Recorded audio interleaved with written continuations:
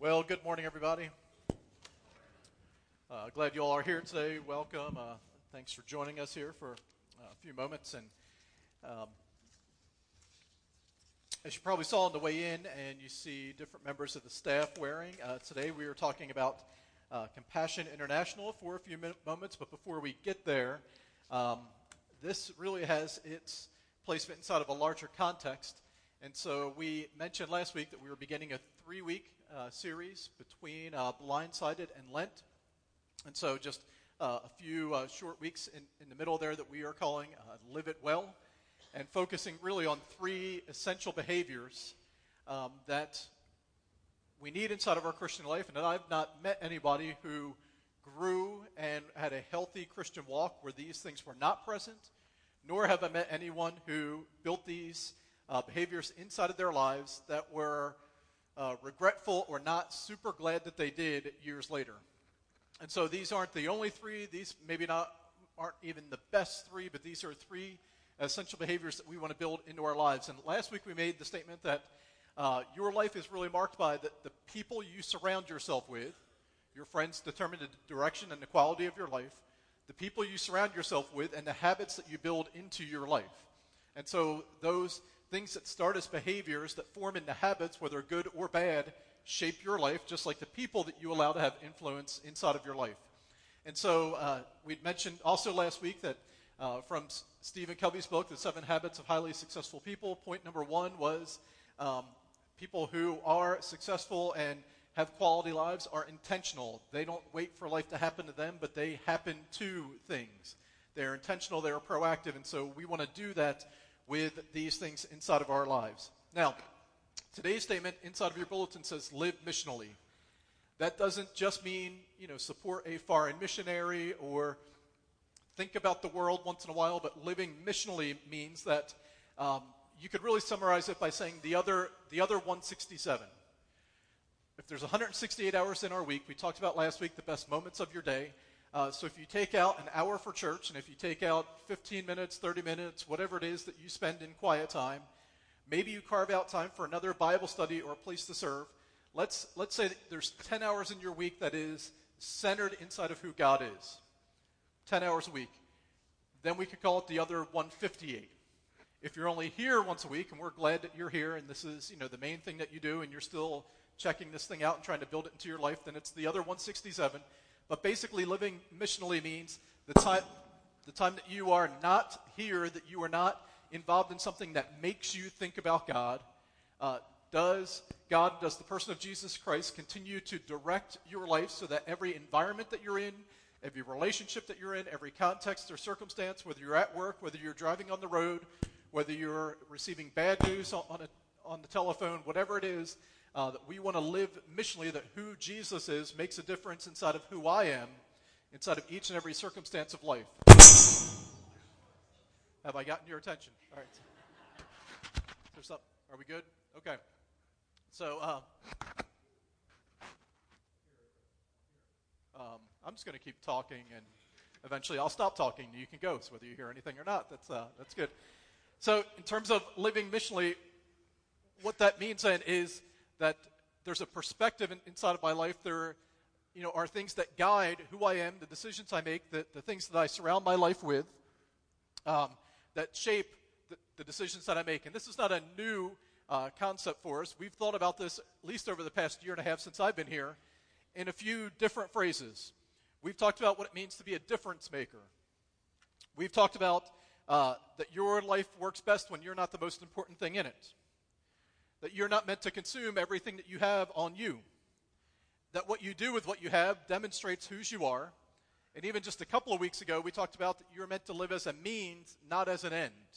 And so inside of that phrase, the ends justify the means, or means and ends, your life works best when you live as a means, not as an end in and of yourself. And so this is not a new concept for us, but as we think about these 3 essential behaviors, I think one of them is that we resolve to be people who live missionally.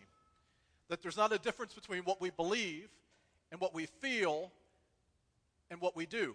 That there's no disconnect between that inside of our lives. This is not a money sermon. I know in the end there's shiny faces in plastic containers, and for $38 a month you can, and it might feel like that's the case, but this is not a money message.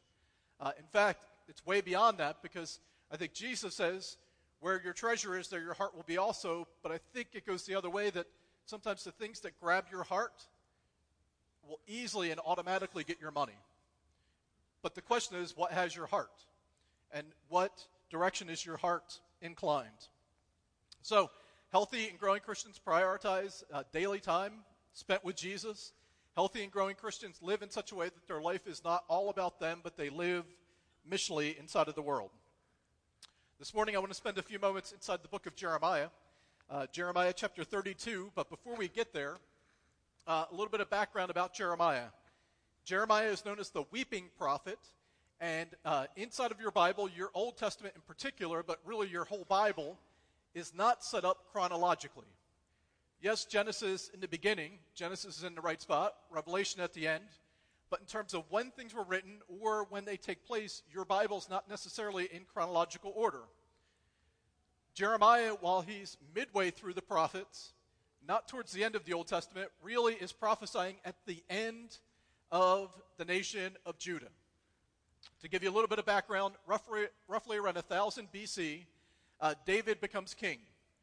We've just spent time in the book of Judges, and you move through Samuel and Saul, and then David, right around, somewhere around 1000 BC. Following him is his son Solomon becomes king. After Solomon, the kingdom splits, and you have the nation of Israel to the north, with Jeroboam as their king, the nation of Judah to the south with Rehoboam as their king, two kind of sister countries but distinct. A split begins to take place after the time of Solomon. So from that period forward until right around 722 BC, you have north, south, Israel, Judah. Eventually the rebellion and the sin of the people in the north in Israel leads to the point that God gives them over in judgment, and so the Assyrians come in, they take over the land of Israel in the north, and that nation is no more.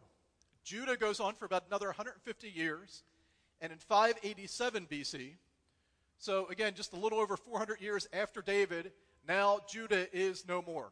The Babylonians come in, they conquer, they flatten Jerusalem, they disperse people, because the best way to ensure against a future rebellion is let's break them up, let's split them up, let's mix them. And so from 587 BC to the time of Jesus, there is no nation of Israel and of Judah.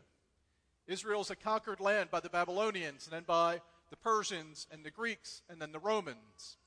And all this takes place in the time leading up to Jesus. And so Jeremiah is the weeping prophet because he is doing two things at the same time. He is pronouncing God's judgment.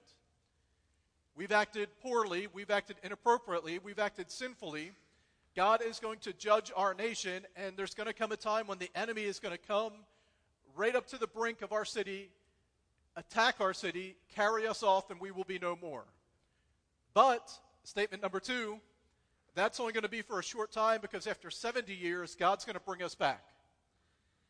This word of prophecy did not sit very well, particularly with the leaders and the kings. There were 5 different kings that were in power during the time of Jeremiah's ministry. None of them liked him very much. He spent time in and out of jail or on house arrest.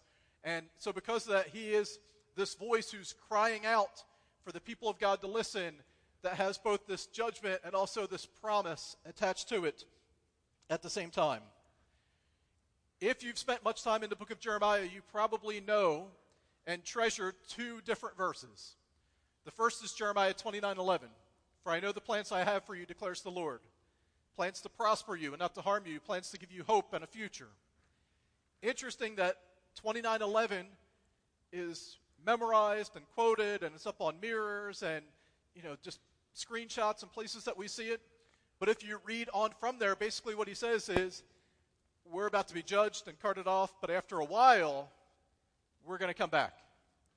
And so if you've ever quoted Jeremiah 29:11, I'm not going to say you've done it wrong if you've done this, but if you've quoted it about yourself, you've taken it a little bit out of context.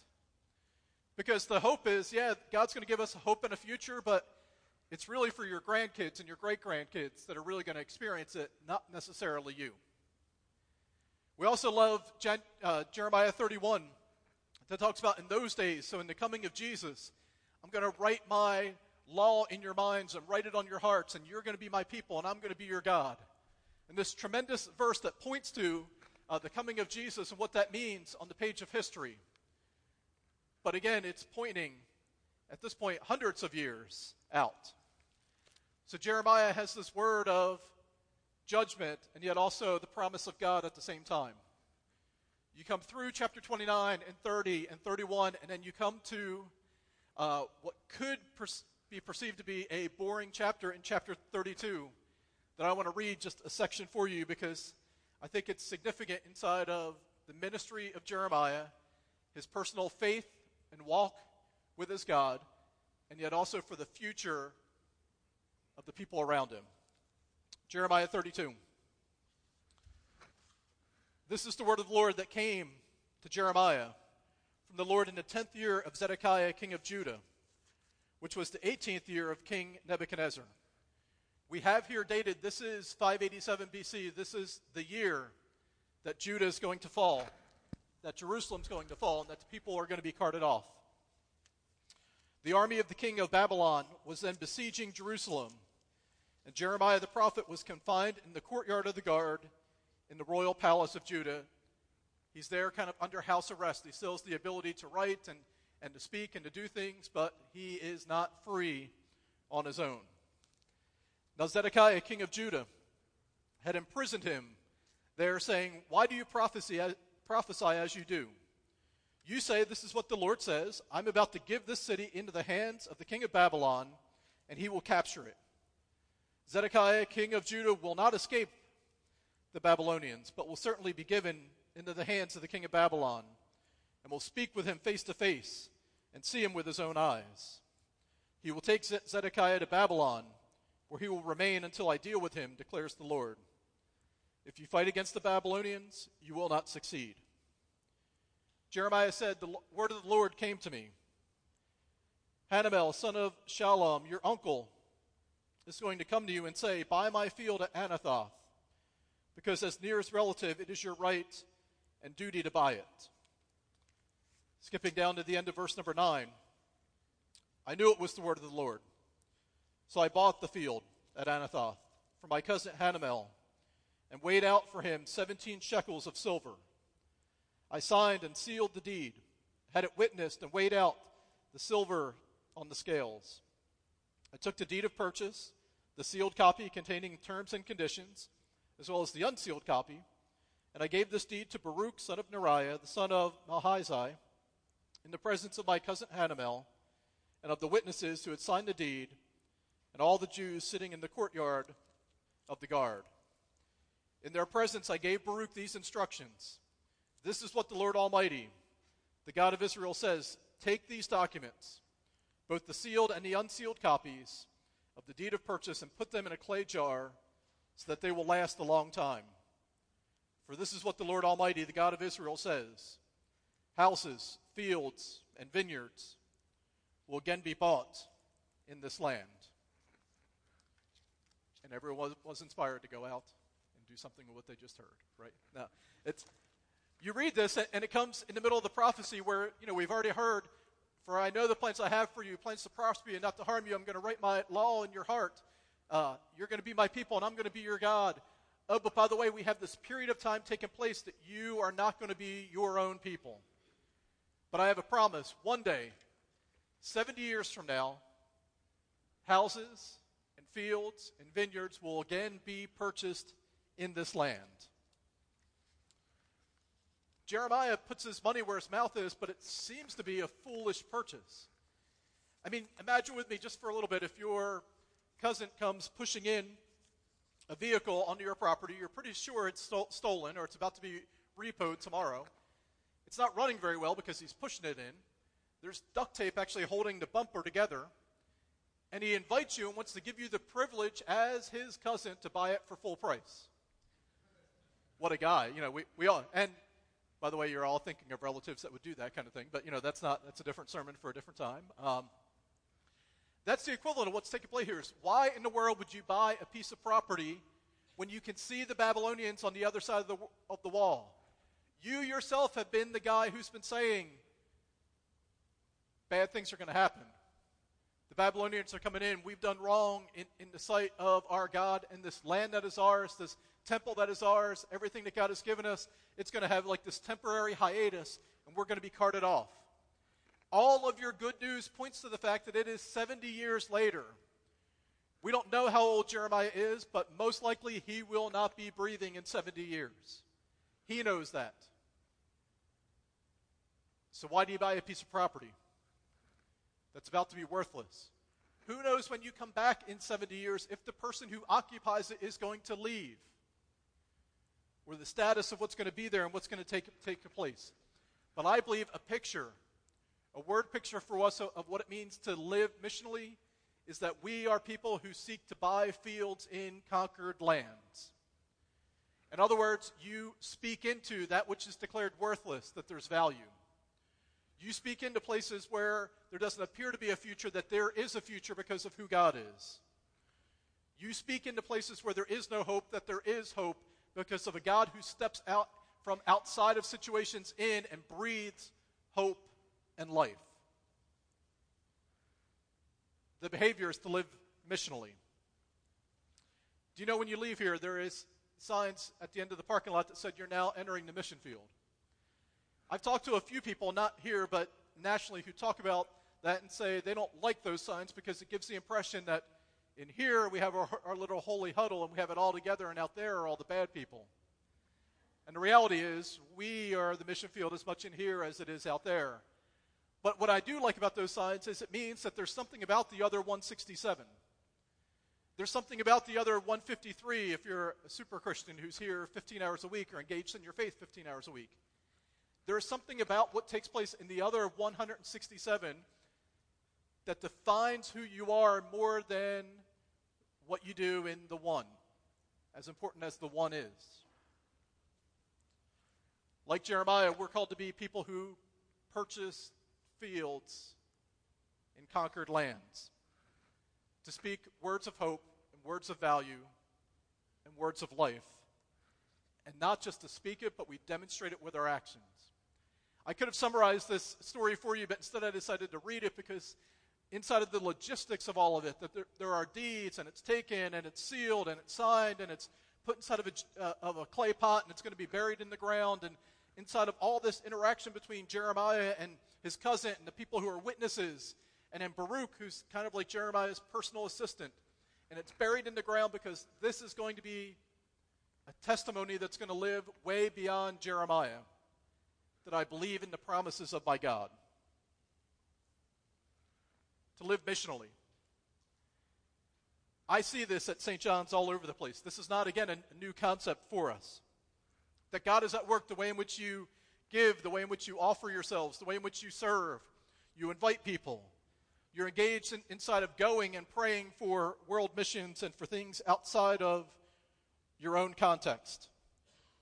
You don't want your relationship with God just to be the thing that takes place in the 1 hour or even in the 10 hours, but in the entire 168 hours of your week. This morning, I think we just need to be reminded of this again, and maybe it's a new opportunity for some of us, but for most of us, it becomes a reminder about how we want to live. A statement that I've used, and you're going to get sick of me saying it, is this is the person that you want your child to marry. This is the boss that you want to work for. These behaviors that you see, you want people to live this way, even if sometimes it's difficult for you and I to live this way. This morning's Compassion Sunday, but I think it's bigger than that. I think the invitation of the morning is to be people who live missionally. One of the ways we do that, though, is by engaging outside of just what we see and what we know and what we experience and becoming people who are engaged worldwide. The mission statement of St. John's is to connect people with God, each other, and the world. And the world is that purpose, that God has built into your life, but I think the world is also the world. And to be concerned for situations outside of our own immediate context.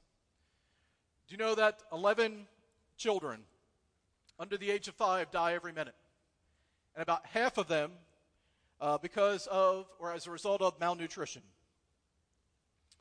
The undernourished who do survive go on to live lives that are more prone to disease and to disability and to stunted growth and things taking place inside of their lives physically because of malnourishment. It's estimated by 2025 about half the world's population will have inadequate or unclean or difficult water supply inside of their life. It's interesting that we're making progress in terms of food and feeding people, and yet the water problem seems to be growing. Compassion International steps in amongst the poorest of the poor to release children from poverty in Jesus' name.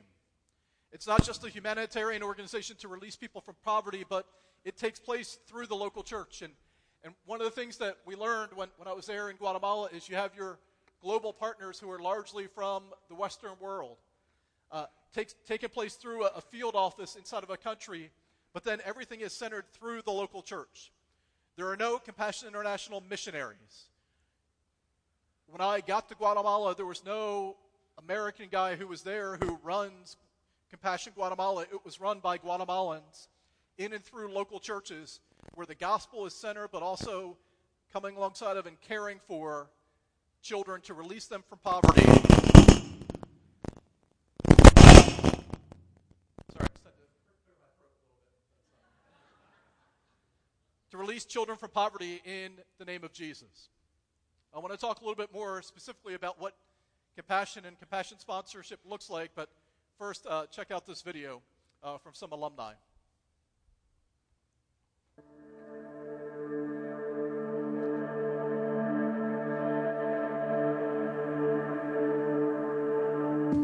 In the Philippines, it's so smelly, very dark water. You can see trash, rats, all of the crimes.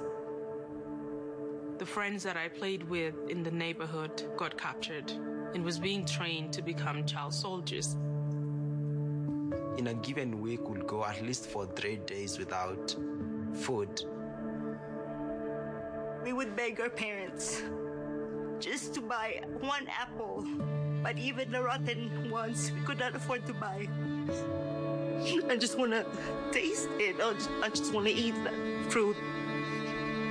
In a period of 18 months, I lost my small brother Patrick, my mom, and I lost my stepdad because of the terrifying disease of HIV/AIDS. When my mother died, I was lost. I was looking for hope, for God to just show me that everything was going to be okay. Not knowing what tomorrow will look like, not knowing whether I would have a home, whether we would live to see the next day. I don't know why Aaron Mitchell decided to sponsor me, but when he did, my whole life changed. A group of people from Compassion showed up at my church. They said, you're going to go to school, and then somebody's going to write to you. I don't have to worry about whether my parents would have enough money to keep me going to school. Even if I get sick, someone was there to take care of me. I felt safe. I felt wanted. My sponsor is Edwin Bunny, Maria and Hanshru, Aaron Mitchell. 5 women from a Lutheran church that was sponsoring me. I am now a physical therapist and I'm working in a hospital. clinical social worker. I was the first child in my family to go to high school, to go to college. I have a bachelor and a master in biomedical engineering, second master in engineering management, and guy called me into ministry, so I had to go and get a third master. I have a ministry called Youth Arise Africa that works with boys who don't have father figures. We opened a small school. It's now providing the same opportunity that Compassion provided to me so that they too can break out of the cycle of poverty.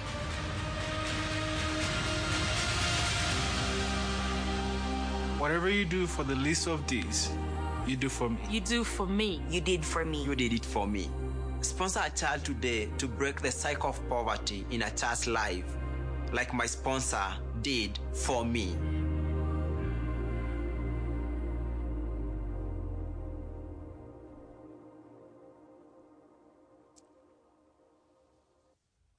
So, child sponsorship through Compassion.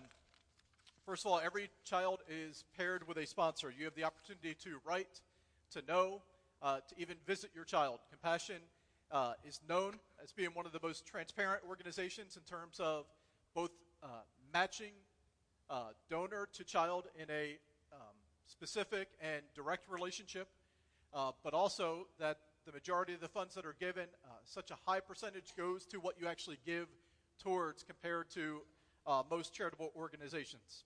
Your $38 goes towards food, clean water, medical care, educational opportunities, life training, biblical discipleship, poured into that child. And again, I know that you've seen the commercials. You've been up late, and you've seen those commercials that tug at your heartstring because there's a little dog walking across or whatever else. So it's not a gimmick. I mean, $38 U.S. goes far inside of places where the average income might be $40 a year. Your $38 a month makes a difference and goes to the vast majority of it right into that local center and to that child. Child sponsorship works. They estimate that, and it's different from country to country, but anywhere from 50 to 80% more likely to graduate from college. Compassion-sponsored children versus other children. 35% more likely to get a white-collar job inside of their communities. 30 to 75% more likely to be community leaders. Compassion, that is the work that takes place around the world, again, centered through local churches. When I had the chance to be in Guatemala, I want to tell you two specific things before we close. The one is my impressions in general, and then the second is about the child that we sponsor, Alejandro. And the first thing is when we went and toured a couple of the facilities just to see there's the job training that was taking place. I saw a 13-year-old boy with a straight razor shaving another 13-year-old boy's head. Now, you would hear that all across the news in the U.S. if that happened, but that's job training right there on the grounds in Guatemala, and just to see that they are proactive about not just the education and the physical needs and the job training, but then even beyond that, the spiritual needs. Again, these projects are all local church centered. And so the second day we were there, we were part of this community, and they wanted to sing a song for us, but this was not a performance song. They wanted to lead us in worship. I'm told that the song that they were singing was Chain Breaker. It's not the Chain Breaker that you're used to singing, or at least the translation is way off and I can't sing along with it, but I want you to listen. I'm very bad on the phone recording, but this is my recording of these kids who are leading us in worship in Guatemala.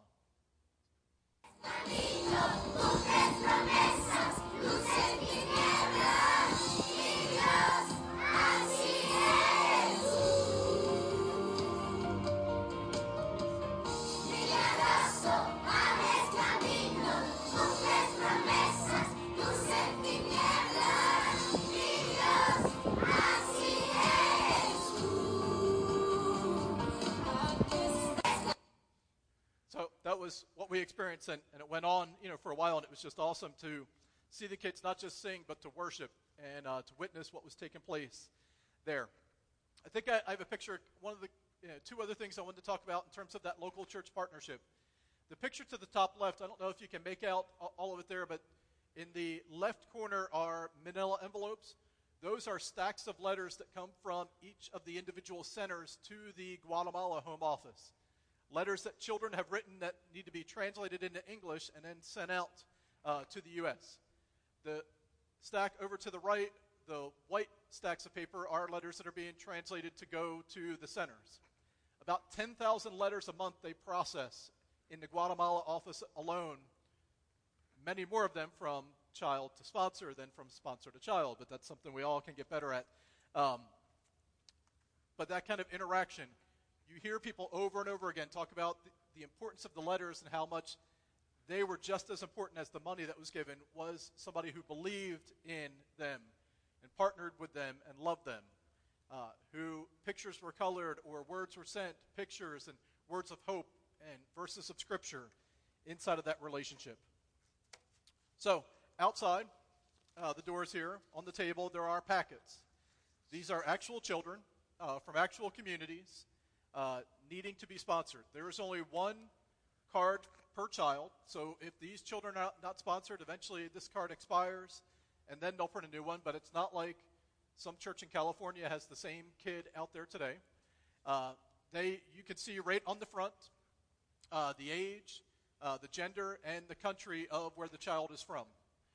I know it's a little bit weird sometimes. You feel like you're browsing for grapefruit or something like that when you pick up one, put it down, like, these are people's lives. But I want to invite you, just go out there, take a look at some of the cards, and consider whether or not Compassion sponsorship is for you. Again, today is not simply about selling Compassion International, although it's a wonderful program. My life has been blessed through it, but we want to be people who live missionally, and sometimes that means we're going to be people who purchase fields in occupied lands as a statement of hope, as a statement of future, as a statement of value.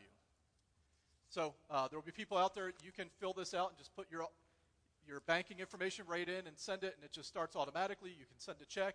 You can even just fill this out and send it, and then they'll send you information about payments and how to set all that up. We want to make this available today. So the bottom picture is a family that I met in Guatemala, but the person I was most excited to meet on the next couple of slides. Sorry, one more slide. There we go.